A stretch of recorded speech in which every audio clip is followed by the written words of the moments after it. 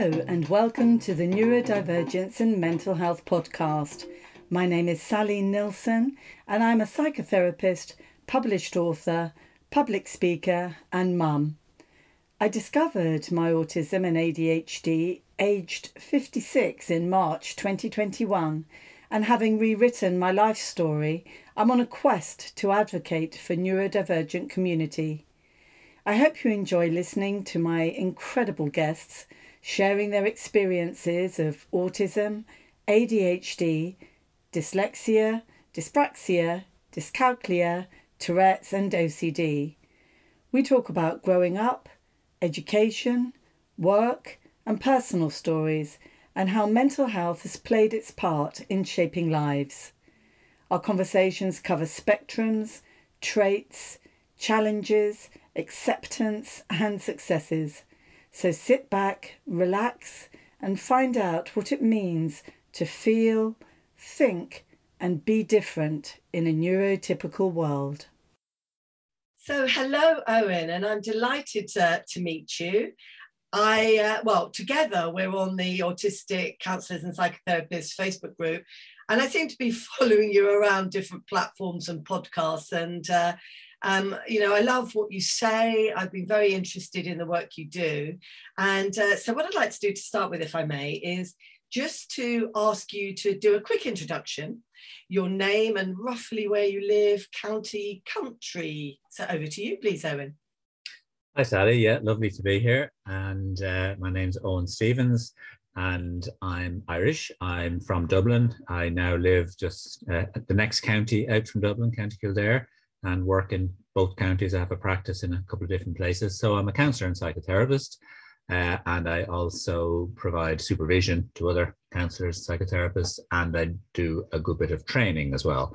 I used to lecture, but now I just do some kind of CPD training workshops with other therapists. So thanks for that. And just tell me a little bit what you do in the realms of neurodivergence.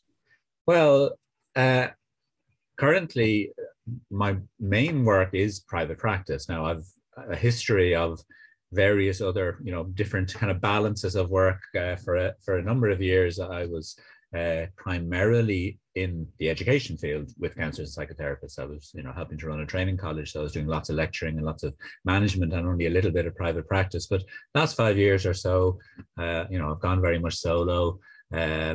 Suits me as an autistic person. I do a bit of training, do supervision, but the bulk of my work is client work with a range of issues. And I'd been sort of, edging into working more and more with autistic people, being autistic myself. Yes. It's 10 years ago or so, realized I'm autistic. So I've been, generally pretty slowly, kind of making that part of my work. But the past couple of years, and particularly the past year, I've just rapidly dived into that area. I mean, it's growing so rapidly and the need is so huge. So currently, I'd say 3/4 of my clients are autistic adults, are people who are pretty sure they're autistic or who are exploring that, they may be autistic, with all the issues that go with that, anxiety and relationship issues and life decisions that need to be made and all sorts of other things that we all have. But yeah, largely my work these days is specifically trying to learn how to work specifically with autistic people, because I think we're all on a learning curve around that, really. We are, and they certainly say, and it is true, isn't it? When you've met one autistic person, you've met one autistic person. Absolutely. And that's the truth of it, isn't it? Absolutely. So, I ask the question normally, what is your neurodivergence? And you've told me you're autistic.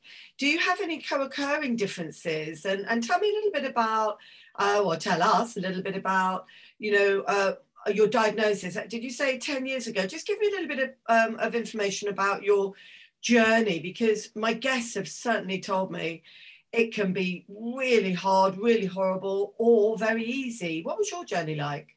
Well, it was mixed, I suppose. Largely positive. The way it went for me was, I don't have other co-occurring issues that I'm aware of. So I've struggled with various mental health issues along the way, social anxiety and occasional depression, and bits of addictions. But other than that, I'm not aware of other neurodivergences apart from autism. But I suppose the way it went for me was that a bit over 10 years ago, maybe 12 years ago or so, I was beginning to find the hints of some autistic clients in my practice. I think it was, again, beginning to shift a little bit in the world back then, but only a little bit. And it was really clients I knew a little while who began to talk about, a bit of, having, an autistic family member who, were, talking about, kind of things that were sort of OCD, but not quite OCD, those kind of, particularly intense kind of patterns around order and things like that. And, I mean, I didn't know a lot about autism in those days. Who did, in a way? But I was curious about it. I mean, of course, it runs in my family in retrospect. I didn't really know that at the time, but again, there had been hints of it, at least around a family member at one stage. Again, in a time when nobody was really clear about it, or there wasn't much diagnosis, certainly of adults. So I was curious. I suppose I'm a curious type. I thought, this is interesting. And, one client, two clients, three clients over the space of a couple of years. We began just to talk about it, and we began to just speculate together on, could autism be relevant for you? And so in a way, they were exploring it as I was exploring it. And almost together, we found our way into, in the case of, as I said, maybe 3-4 clients, this fits. And I don't think at that point any of them got a diagnosis or were interested in getting diagnosis, because as you know, that varies. Plenty of my clients since have done or have come to me with the diagnosis, but they definitely embraced that aspect of themselves as a person and thought that's really helpful. God, it never occurred to me that I might, even though my brother is autistic, that never occurred to me that I would be, but this really makes sense. So I found it very productive with a few clients. And then almost one day, but not literally one day, but just over a space of a week or so, I started to think, God, it kind of fits me a bit, I'm reading this up, Tony Attwood and people like that, and thinking, God, it's funny the way we're a very autistic kind of family, and this really fits. And then literally on one particular day, the whole thing flipped 180 degrees, and by the end of the day, I was just thinking, that's it. That's completely clear. And the bit for me that helped it be a very positive experience was I was well into adulthood at that stage. I had done a lot of my own therapy. I'd worked on a lot of issues. I'd really worked a lot on self-esteem. I was in a reasonably good place in my own, mental health and my own sense of self. Though, interestingly, I always felt there was something missing. I felt there was something very fundamental missing. I really had that sense. And then I thought, no, but this was it.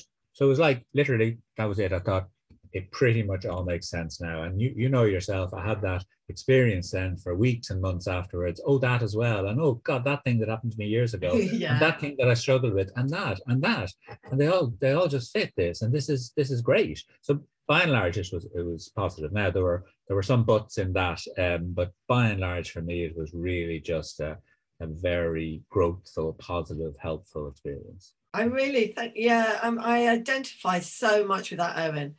And it's almost exactly the same journey, really. But what was happening within my practice was that I was getting clients that were coming in who seemed really highly sensitive to so many things. They might have had anger outbursts, they might have been crying, they didn't fit in, and they were having shutdowns and meltdowns, and they're having quite explosive and dramatic things that I hadn't really come across before. And actually that sent me on the route to polyvagal theory, which I was very, very interested in. And then again, I started seeing more clients. I started reading up Tony Attwood, Edward Hallowell for ADHD, all sorts of different areas, until I read a book, Divergent Mind, and my goodness, that came right back and bit me on the bottom. And I cried my eyes out, actually, because I thought, that is me. And then I went on a different journey. And since then, I've done hundreds of hours of research to understand clients, understand myself, have some therapy, but it's such a similar journey. It really, really is. So what was it like for you growing up, you know, like within the family and school and then into the workplace? Well, it's an interesting one, that, because again, it's something I see with clients. It's like, you know, I found family life pretty good and felt, Yeah. in a sense, very at home at home. Now, I'm not saying there were never any issues, but I did find that, again, a bit of a puzzle as a client myself in therapy, because I really felt that I didn't have huge amount of family issues, you know. Now we all have issues, and I did plenty of work on both parents. There was another interesting part of my journey into discovering that I was autistic. Was I was back in therapy with a new therapist for maybe a year before that, and she didn't know anything about autism or neurodivergence, but she was just a very good therapist and very supportive, and it was partly true, again, re-looking at both my parents, that also helped me, you know, discover my own autism. And then she was really supportive when I discovered it. So that was a very positive experience. And, you know, she went on her own learning journey, the therapist. But, you know, I you know, found that, like, for instance, one of the things I sometimes explore with clients is, you know, where would they have done a lot of their masking? And with some clients, they would have felt they needed to do a lot of masking in their family, but a little less outside if they, you know, find a niche, you know, find a set of friends. And others, it's the other way around. But for me, it was definitely the other way around, in the sense that I felt generally pretty safe and pretty comfortable within my family setting, and was happy to spend a lot of time within my family setting. Can I just ask you on that point before we go on to school? Yes. Because on the family setting, and you saying that it was good and it was a happy family and you felt, you know, calm and you had good mental health within the family, were you seeing a therapist at that point within your family before school? No, I wouldn't. Oh, I see. Okay, so please carry on with your story. Yeah, no, not until later in life that I would have gone for therapy. But no, I wouldn't have had need to. Now, like, I would have been known as an anxious child. I mean, I might not have known that at the time that I was known as an anxious child, but my mother said it about me looking back. You were always an anxious child. Yeah. And I always had, you know, tummy upsets and, you know, right. indigestion and that kind of thing. And that's polyvagal, isn't it? All of that, you know, and I was shy, friendly, but shy, you know. Yeah. And so, you know, like, in retrospect, you know, my family is quite an autistic kind of family. So we were sort of happy together, and we all liked reading a lot, and we all liked nature a lot. And, you know, we weren't that into what a lot of other people were into. So I often felt more, you know, myself within my family, to be honest, than outside of it. And always get on with everybody. But by and large, I did feel, you know, that I belonged there, if you like. I mean, that's one of the big issues, I think, when you're autistic, is not feeling you belong. But no, I felt like I belonged in my family. But school, well, yeah, I mean, school was mixed. In some ways, I was intelligent and liked a lot of the subjects. And so in some ways, of course, school was a great experience, you know, as in, you know, I got praise for being good at things. But in other ways, it was very, very hard. And, you know, in retrospect, like at the time, I wouldn't have known it, but in retrospect, I had a string of friends, which is interesting. You know, yes. I didn't have any friend from the start of primary school to the end of primary school, or any friend from the start of secondary to the end of secondary. I had friends, but it was always different friends as the years went by, you know. Clearly that was a difficulty for me. My father told the story that my parents are passed away now, but my father used to tell the story. All my brothers and sisters went to kindergarten, you know, they went to and loved the lady who ran the preschool. My sister, I have an older sister and then some younger siblings, but, you know, I was the second to go. But my father had a feeling. And he brought me in and introduced me to the lady who ran the preschool. And then he went and he sat in the car. And a few minutes later, I came running back out again, and I never went back. He said that he was very clear. I was not interested. I was not going back. How fascinating. What a difference. I mean, that's only whatever, you know, 3.5 years old, you know. But it's just so interesting that right there and then I was obviously thinking, this is not really my scene, you know. And he waited in the car as well. And I love that, because that does show such a connection within the family, being happy and connected, that, you know, you understood each other. You could possibly see if the environment wasn't quite right, or the sounds were too noisy, or, you know, and you have this perception and intuition that somebody else within the family unit wasn't feeling so great. How many siblings have you got, by the way? There's 6 of us all together. So you're a big family. Yeah. So what happened after that? Tell me more about your sort of younger schooling. Well, you know, as I said, school was mixed. You know, in some ways I liked school because, as I said, I was, you know, actually quite keen on you know, learning. Still, in fact, my main passion, learning. But you know, and so school was interesting in many ways. But of course, you know, that meant I was a bit of a swot. You know. Yes.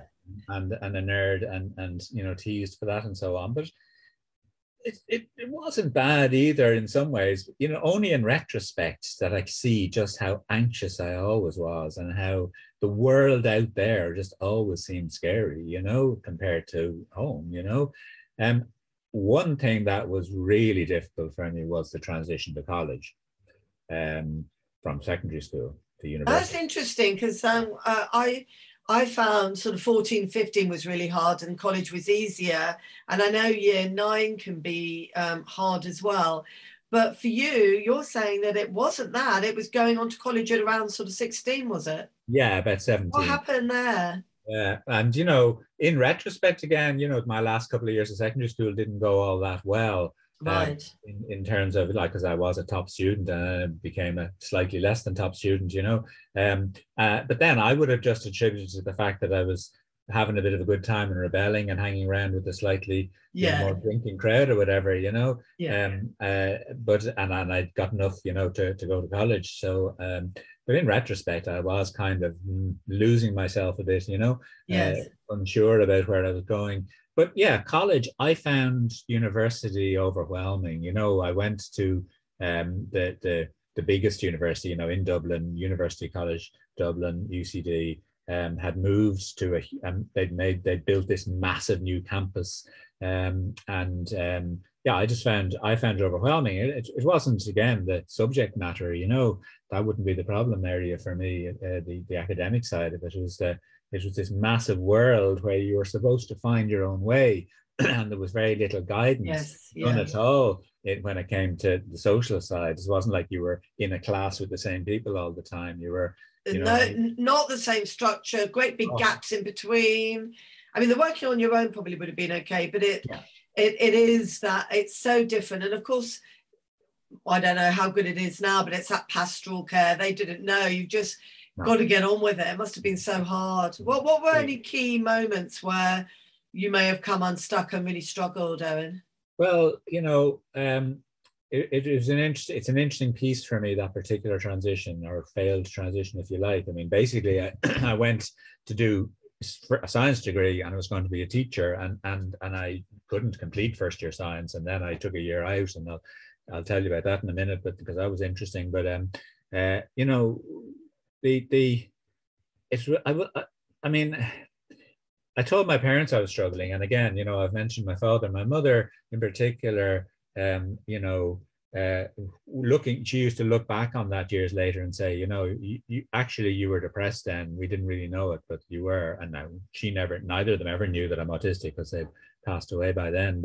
But certainly, you know, she again would have done her best to understand, you know, any of us struggling. You know, she was very ahead of her time that way. She'd read up on things, you know, but they did. I said I was struggling. I said I couldn't hack it, and I had just really stopped going to lectures, you know, and I was just going in there, and I asked, could I stop going? And they said, well, could you finish the year? Didn't really want to, but, you know, I did. I went in and finished the year. I actually made a few friends, you know. I was lucky. I ran into a few other odd bods, you know, and made a few friends, and even hung on to them, even though I didn't go back to science. I went back to psychology after a year out. But, you know, I really just, it was like, in some ways, I think, a classic autistic feeling. I just felt like an alien in that place. It felt like, I mean, it's not like I was in a foreign country or something, you know. I was in Ireland, in Dublin, where I'm from, you know, and yet somehow I felt like I was a ghost wandering around this big campus, Yes, yeah. with no connection to other people, and they were all living some other life. And of course, the classic, again, autistic thing, seemed to know how to do it. And speaking a language and all the banter and the sort of superficial chat and the small talk and all the programs they're watching, the music they're into, just the hopping about from subject to subject. And it's a sensory overload, and it's a different language, isn't it? It is very different. And of course, in retrospect, I could see my, need. And this is what I did find with just a few people, at least some of them in retrospect, again, maybe even autistic. But what I needed was the info dump kind of conversation, the absolute ability to talk about something you're intensely interested in, including the subjects we were studying, of course, which nobody talked about, that kind of thing, just to really get into things. And I did find a bit of it, fortunately, with people, but I just couldn't get a handle around the whole kind of structure, social and academic, of this confusing place, and yes. And what happened after that? Because you were saying to me something happened after that was quite significant for you. I've been lucky along the way, I have to say that. I've met great people and I've had great opportunities, so I've been lucky. I think I've been luckier than some, I have to say. I'd like to just put that out there and be grateful for it, I mean, I had no idea what I was going to do. Yeah. I went and did a bit of, kind of construction type work or whatever with an uncle of mine, just for a few months to earn a bit of money, and I did a few things. I had no idea what I was going to do. But then, I was a bit fed up with that and I didn't really need the money, I had enough for whatever I wanted at that age, and I still had a good bit of the year to go. And I thought, why don't I see if I could do a bit of voluntary work somewhere? So I was always that type, Yes, yeah. Altruistic type, and like to be involved in causes, So I didn't quite know what to do, but I just basically knocked on the door of a local, institution where they worked with people with intellectual disabilities, Down syndrome and so on. Oh, I said, would you like somebody to do a bit of work? They were very surprised, young man in particular, saying, do you want to? So they looked at me slightly dubiously, but then decided to said, why not? Yeah, give you a chance. They had lots of young men there. So they felt, we could do with a man. Most of our staff are female, And I started just doing some voluntary work there. I absolutely loved it. I was never so happy in my life. And how old were you? Were you sort of 21, 22? I was about 20, yeah. And you fit right in. Oh, totally fitted in. I mean, in retrospect, again, it's fascinating. Just fitted right in with these outsiders and people who were seen as not normal and not part of. Oh, that's wonderful. And people used to say, "God, you're great to do that." I was just loving it. Couldn't wait to get in each day. Natural environment. Totally loved working with those people, and then I started to, think, well, what do I need to do? And I went and saw the guidance counselor from my old school, who I had gone on very well with, and he said, well, why didn't you do psychology then? Yes. Thought, oh my God, yeah, why not?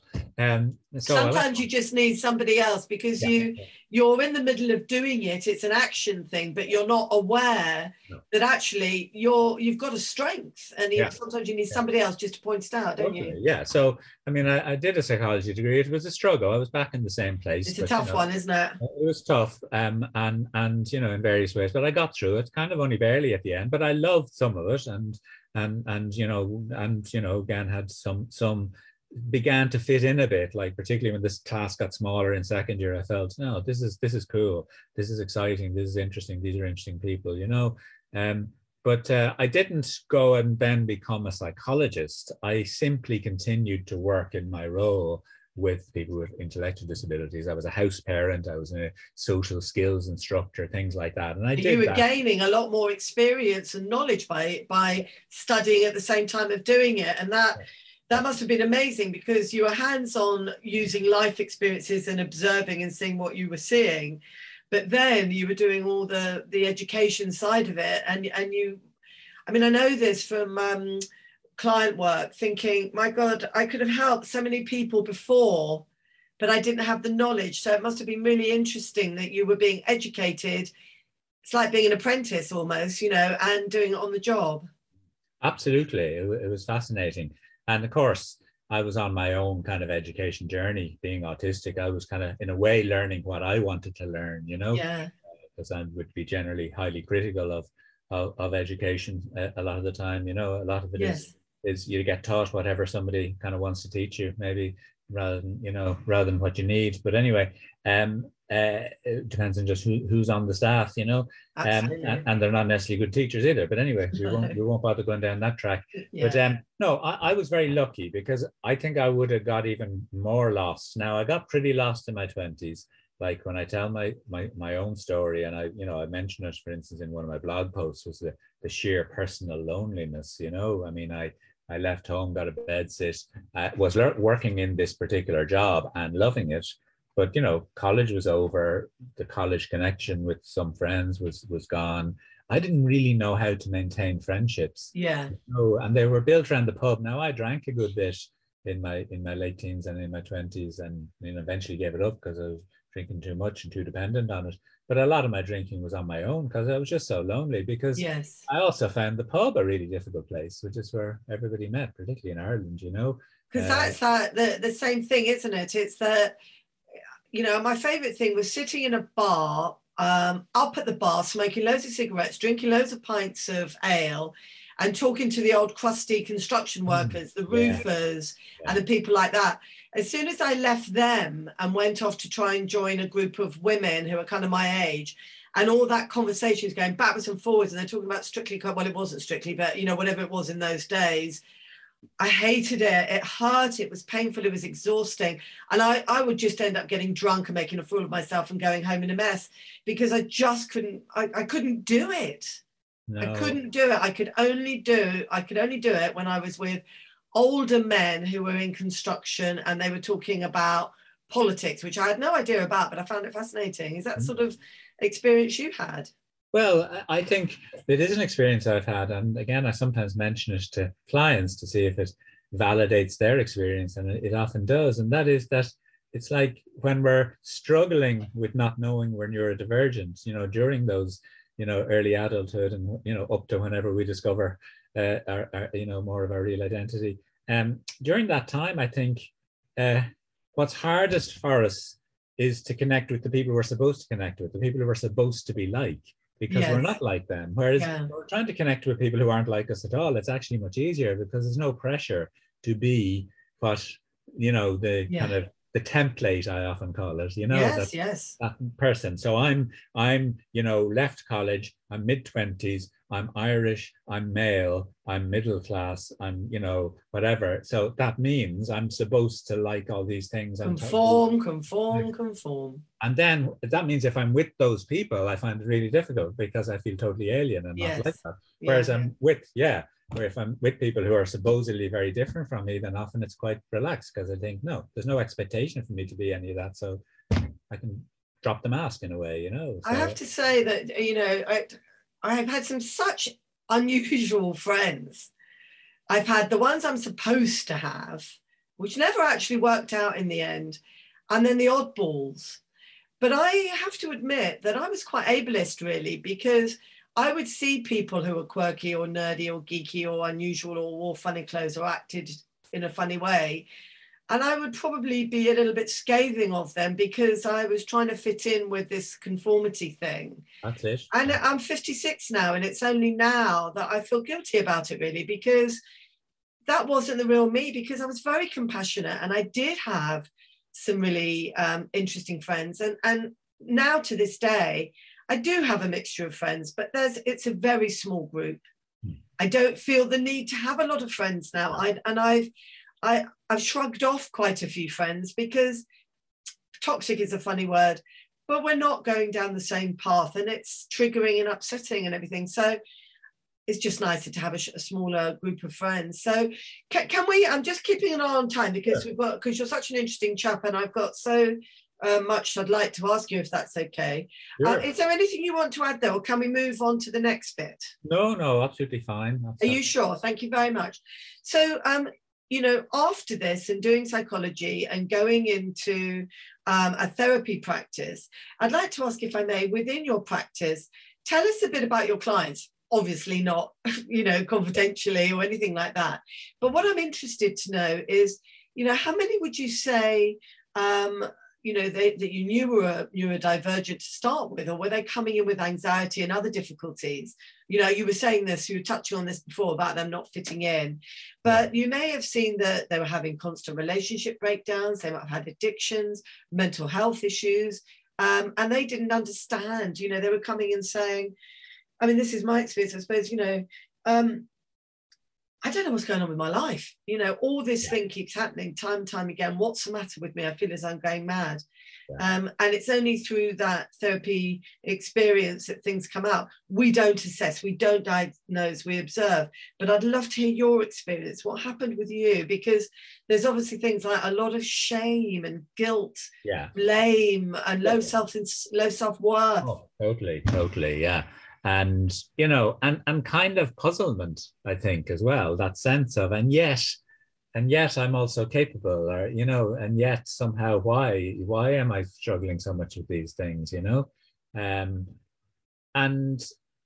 I suppose my experience has shifted over time, because initially in my practice, as I said, it was just a small kind of hint of a few people that this might be an issue, and I was a little bit curious, and then that triggered me going down my own track. And to be honest, I then I didn't push things along in my practice for a number of years. I didn't go the kind of, now I'm going to really focus on working with autistic people. I just still let it come as it came.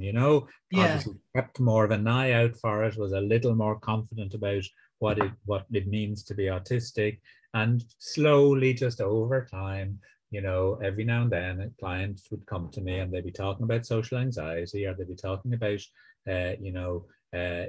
struggles in their kind of trying to settle in a job, and the difficult experiences of the work politics were the problem, not the job, those kind of things. And I think wait a little while, get to know them, do a bit of work with them, but then in some cases after a while I'd be thinking there's a real feel of autism here, and I don't like the idea of not saying that in some way, because that's what I would want as a client, and so I would say something like, I'd wait till again we were on that theme of those issues, and I'd say then something like, it's almost like something a little sort of autistic-y to this or something. I don't know whether you think that, have you heard much about this? They're talking more about it these days. Now, the odd time with the client that would just, kind of sail straight by them, they'd kind of think, no, don't really think so, Yes, yeah. And, now they might come back later and think they've thought about it, but with most of the time, because I would bide my time before I'd be saying this, so most of the time I actually got either that's interesting, kind of what would you mean by that now? That's I'd like to look at that at least. Now, do you think it could be relevant? To be honest, quite often I got, some people have said that to me before, it's like, you little autistic, or, I've wondered that myself sometimes, so really mostly I was pushing on a relatively open door, and we would then open it up and discuss it. And I would say, look, again, I'm not assessing, but, I can help you explore this, and I can help you decide whether this seems to fit and it's helpful for you, and whether we should work, a bit using this framework. And if you at some stage want to get an assessment, I can, give you guidance in getting that. Now, quite a few, very mixed, by the way, my experience. Clients, many haven't bothered getting an assessment. Many have, and it's been really important for them. But over the last few years, there's been a big shift in a way, if you like, in the other direction, in the sense that can still happen, what I'm describing, that clients are coming to me and gently at some point I bring that topic up if I think it might be relevant, or indeed other forms of neurodivergence, ADHD being the next most common one, I think, that I would find myself sometimes wondering about with the client. But in the last few years, I have put myself out there as somebody who specializes in this area. I, Yes. as well as my general Owen Stevens website, I have a autism informed therapy website. I have, done a little bit of marketing and, a little bit of, training of counselors, and, I've become known to work with this. What I discovered, and I think it's similar in the UK, what I discovered is that I almost needn't have bothered with the marketing, because it's like there's so many adults out there who are in need of a therapist who's familiar with autism. Whether they're wondering about it and they hear about it somewhere, or they Google and they find me, whether they're recommended by another therapist because the issue comes up, but the therapist doesn't feel, confident in dealing with it, or of course, whether they've got already a diagnosis. I've got a number of referrals now from psychologists and psychological practices where they do assessments. So it's really flipped around, where it's not so often that I'm actually exploring that with a client now. A lot of my clients either come with the question or even with the fact that they're autistic, And I get that, and I think we were talking about this before we came on air, and what I'm finding is I'm becoming more of a coach and a mentor, because sometimes there's anger, frustration. They're so scared about feeling abnormal or disordered or broken, and sometimes they don't want it. And I found myself saying, look, the therapy and the work that I do with you works with anybody, whether you're neurodivergent or not. But if they're interested in taking the journey, that journey is so important, isn't it? Because it could be the curiosity, it could be the wondering, it could be then going on to the assessment and then the diagnosis. And then, for goodness sake, afterwards, there's times in my life, and I have to admit that after I trained in the model of therapy, I felt a bit like I was thrown off the boat without a life belt. Yeah. You've done the course, you've got the diploma, off you go and you're gone. And I absolutely don't want that to happen to clients that come and see me, because it's such a complex and sensitive area of psychotherapy or coaching that sometimes it's that post area of therapy that's so important. I mean, I'm not sticking complete to the questions now, because you're covering so much of it within what you're telling me. But have you found that they've gone through the psychologist, they've done the assessment, they've got the diagnosis, or they already, they had it before, and they come to you and they sort of say to you, well, I know what I am now, but I don't know what to do with it. I've spent 38 years thinking I was one person, and now I'm somebody completely different. Yeah. Well, yeah, I call it unpacking, Yes. It's like, you're, autistic, and you do identify with that, and you've had it confirmed, and you've read a little bit about it. But yeah, it's like, it reflects a little bit about what I've just been talking about, looking back on my life, all that unpacking where you identify that's where it was relevant, and that's why that was difficult, and that's why I find this thing currently difficult. And there's a strength that I'd forgotten about, that I need to bring back into the picture, because, because I don't have to, leave it out of the picture if I'm going to accept I'm autistic, because it's an autistic strength, and I'm beginning to embrace that I'm autistic. So that kind of unpacking, just for yourself, for the person, for themselves. Now, obviously, then that ties in a bit with unmasking, as in what you want to show of yourself that you haven't been showing. It leads us, I think, bang into the heart of low self-esteem, as you mentioned earlier. I think that's so often a huge piece of work, for people. And what are people saying around low self-worth or lack of confidence, or, that imposter syndrome, that just feeling of not being good enough? What sort of things are people saying about themselves? Well, I suppose, people, kind of realize that they learned to be somebody else, I think masking is the term that's often used. It's a limited term, and I think most people acknowledge that, sort of, people say adaptive morphing and camouflaging and all sorts of things. Yes. We develop a false self, and and you can't have self-esteem if you're living a false self, you know. So it's like people are kind of lost when at this stage that we're talking about, they're sort of lost between knowing they have to and want to leave behind a lot of that false self that they developed to live in the world, but they have very little idea how to find their way back to a more real self, you know. It's almost like Stockholm. This has just popped into my Yeah. head. It's like Stockholm syndrome on yourself, that you've almost been abusing yourself by conforming into a society's norm.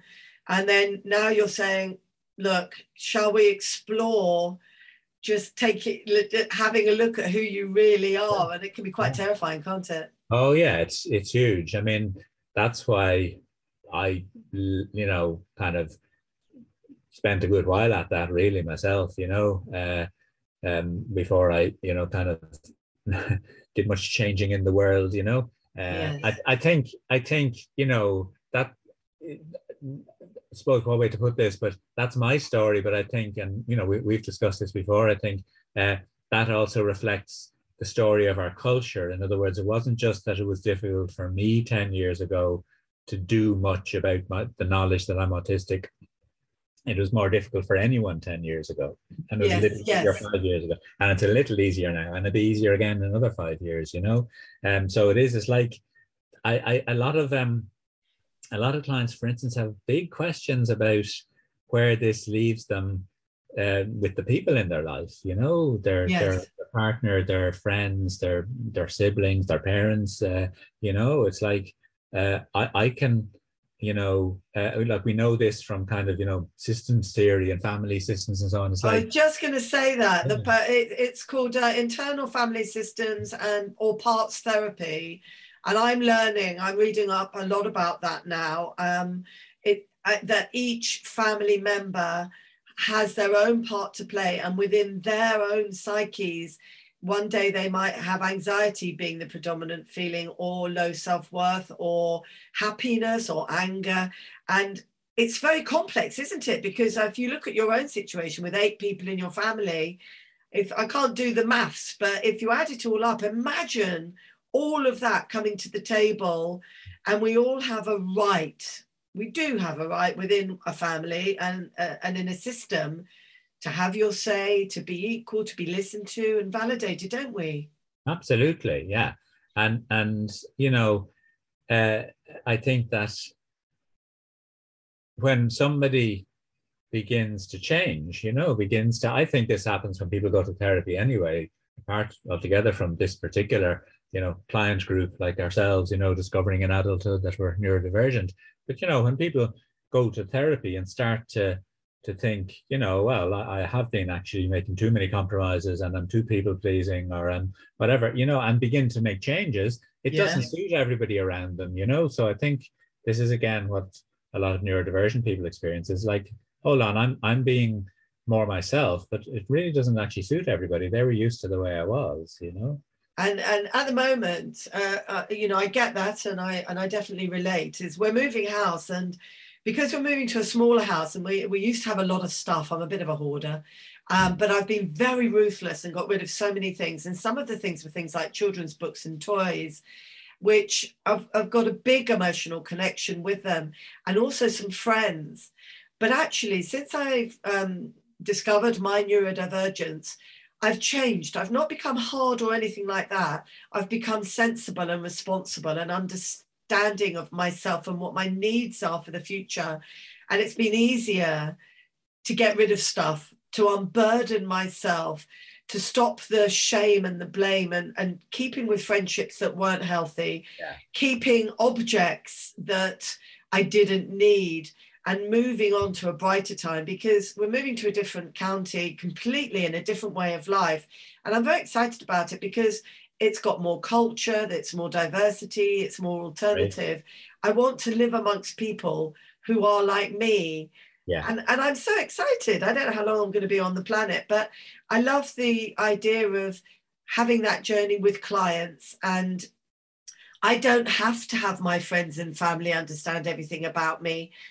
And things will change. Yeah. But we don't have to. It's helping our clients in a way not be so emotional about it, or learn how to feel the feeling and do it anyway.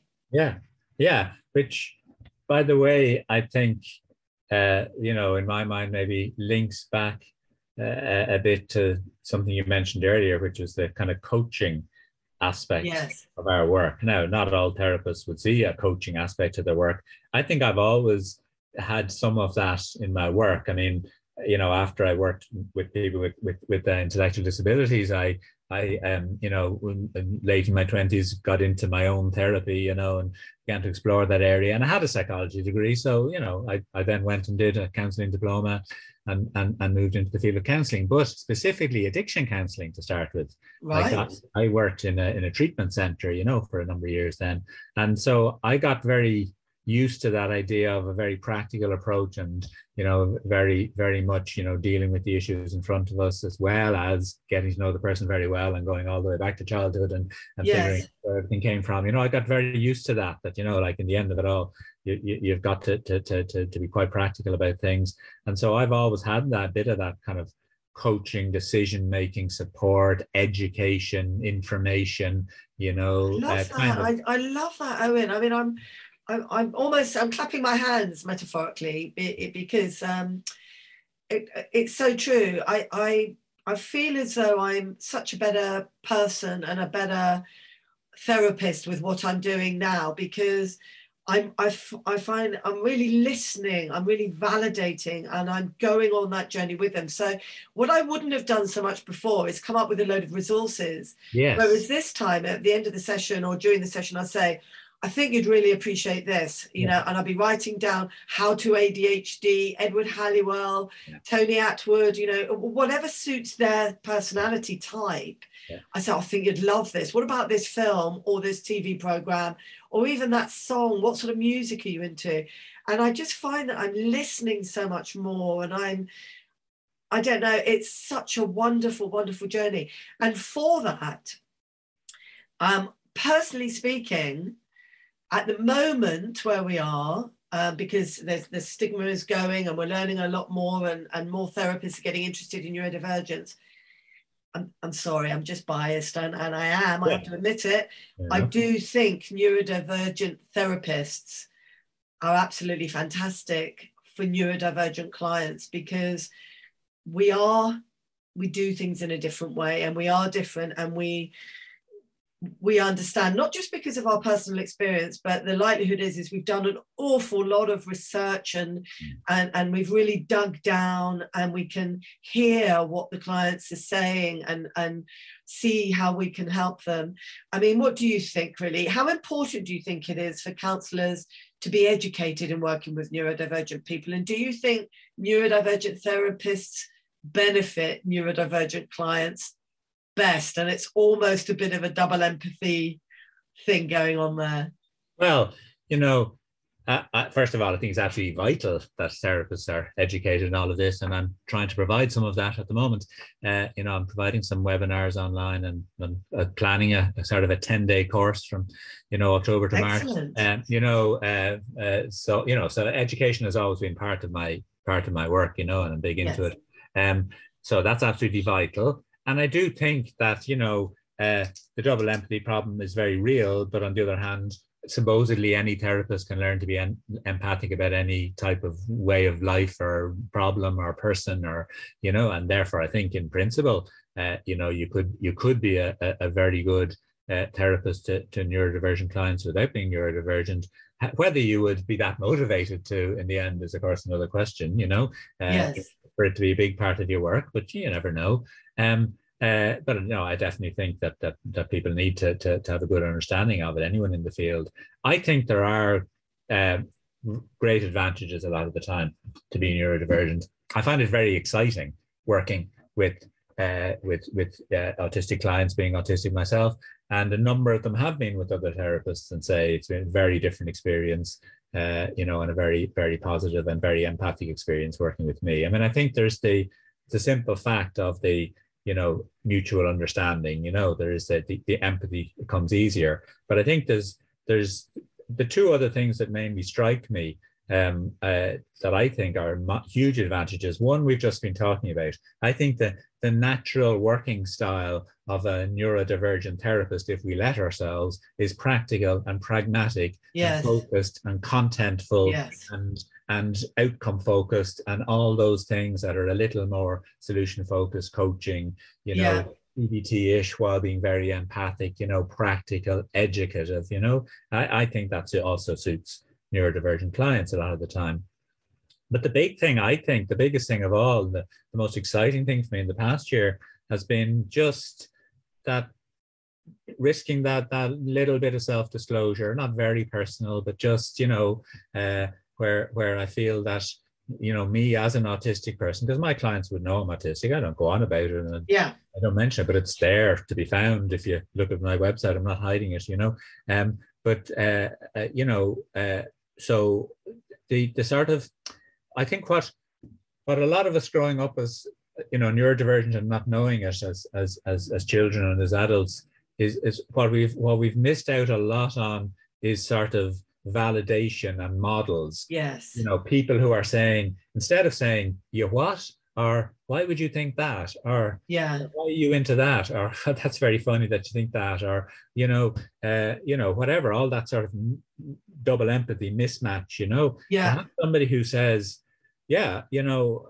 absolutely. I mean, in fact, to be honest, experienced it similarly myself when I was growing up, and whatever it might be they're talking about, office politics is a nightmare. Do you know what I mean? But so refreshing. Acknowledging it as not just a general thing, but saying, look, as an autistic person, absolutely. I'll give you an example, even if you're interested. Do you know what I mean? And again, without sharing too deeply, I'll give them some little bit. Yeah. And often it's the first time they've ever heard another autistic person say me too. Now some of them are finding other autistic people online, but others aren't. It's literally the first time someone else has said, I know exactly what you mean. And I think what I find is I'm just having a look. I've got 2 questions, 5 minutes each, which are really important, and I want to give you time for in the time we've got together. But my mask is down and I'm very fully open and out and everything. And actually I write it in my contract as well. I do have a lot of experience and I am empathic and I do have some experiences. I used to use a lot of metaphor and Dear John and other things like that, but I don't have to do that really because I've experienced a lot of things that the people coming to see me do. And I'm not sitting there going me and talking about myself. I'm not doing that, but I don't mind doing it. And a lot of therapy models, you're not allowed to do that. Absolutely. Well, I'm sorry, that's not what I do. So that makes me more of a coach in a way because I'm not your friend. I don't need to chat and to go out for a pint with you, but I can empathize with you. So on the last 2 questions, the first one is, tell me more about the work you're doing at the moment and how you're supporting the neurodivergent community, because I can't find a course, for instance, that I want it run by a neurodivergent person personally and to be really fulfilling. Tell me what you're doing. Yeah, so as I said, apart from having a private practice, which is, I have a long waiting list on, that's the reality, it's there's a huge need, and it's growing. The number of therapists, working with this, and particularly even neurodivergent therapists, is beginning to grow, but it's not as quickly as the incredible social phenomenon we're currently experiencing in the Western world, at least, which is, adult autism is coming out of the woodwork.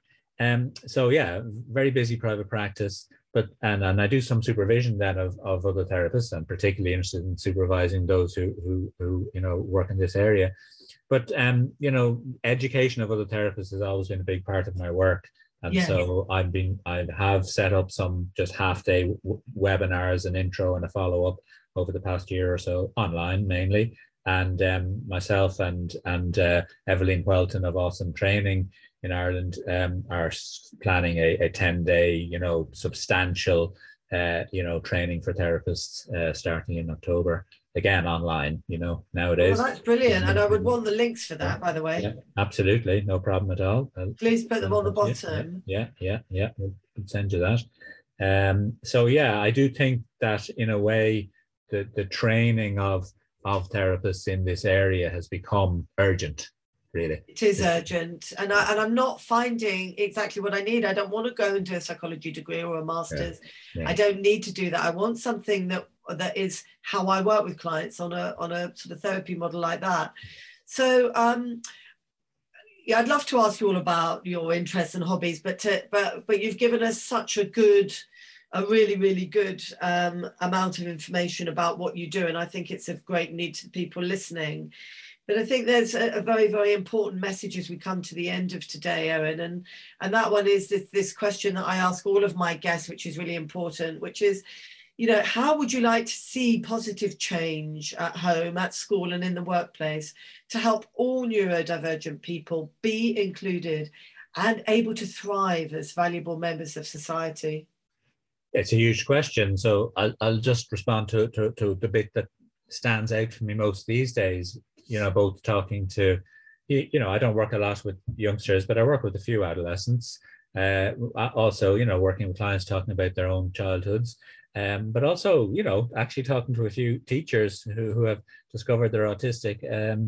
And that is school. I think the school system, one of the most massive, incredible changes we could make, and there's been small changes, that have been made to try and help, neurodivergence, called special needs, of course, in the school system. But to change to loosen up and provide some sort of flexibility and some sort of accommodation for different learning styles and sensory sensitivity and different ways of socializing, to provide that at primary school and into secondary school would just make such a massive difference to any of our experience growing up. It would, absolutely. And I want to go even further back for that, by taking action and actually making autism and neurodivergence so easy to talk about, so that parents and young people, before they even have children, can spot the possible spectrums and traits within themselves. And then they think, okay, we want to have children, there's a possibility that they might be as well. I need to know how to support them straight away. Has there been a premature birth? Has there been this going on? Did they not attach? Are they too attached? And looking at those very, very early years. And so for teachers and everyone else. And what about in the workforce? Yeah, I mean, I'm supporting some clients with that these days, and I've written letters to managers and HR departments, just a few times in the past few months, just saying, can you provide the accommodations along the following kind of lines? I'm seeing, mixed experiences, but a couple of positive ones. I had a client, only yesterday, or a couple of late last week, just saying that he'd begun to have again some good shifts in management attitudes to what he needed, having come out very much as openly as autistic. So again, it can transform people's lives. It can just transform people's lives. And of course, and we know this, but it's a message that has to get out there. Most of the accommodations aren't that difficult, and most of the accommodations benefit everybody. They absolutely do. I've thoroughly enjoyed our time spent together today. It's been an incredibly interesting conversation with you, and I know our listeners will discover so much more, either about themselves or about whether they want to find a therapist or a coach. And I will ask you for your links afterwards. I think you may have already given them to me, but I make sure that they're on the show notes.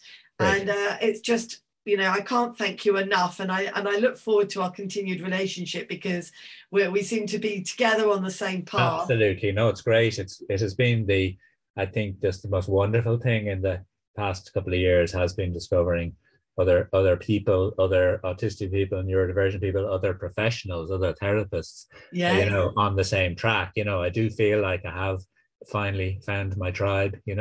It's a great feeling. It's wonderful. Thank you so much, and enjoy the spring as it's coming and the summer to follow. And I'll see you online. Always lovely talking to you. Take care, Owen. Bye-bye. See you. Thank you very much for listening to the Neurodivergence and Mental Health podcast. Links and resources will be at the end in the show notes. I very much look forward to meeting you again. Thanks for listening. Bye.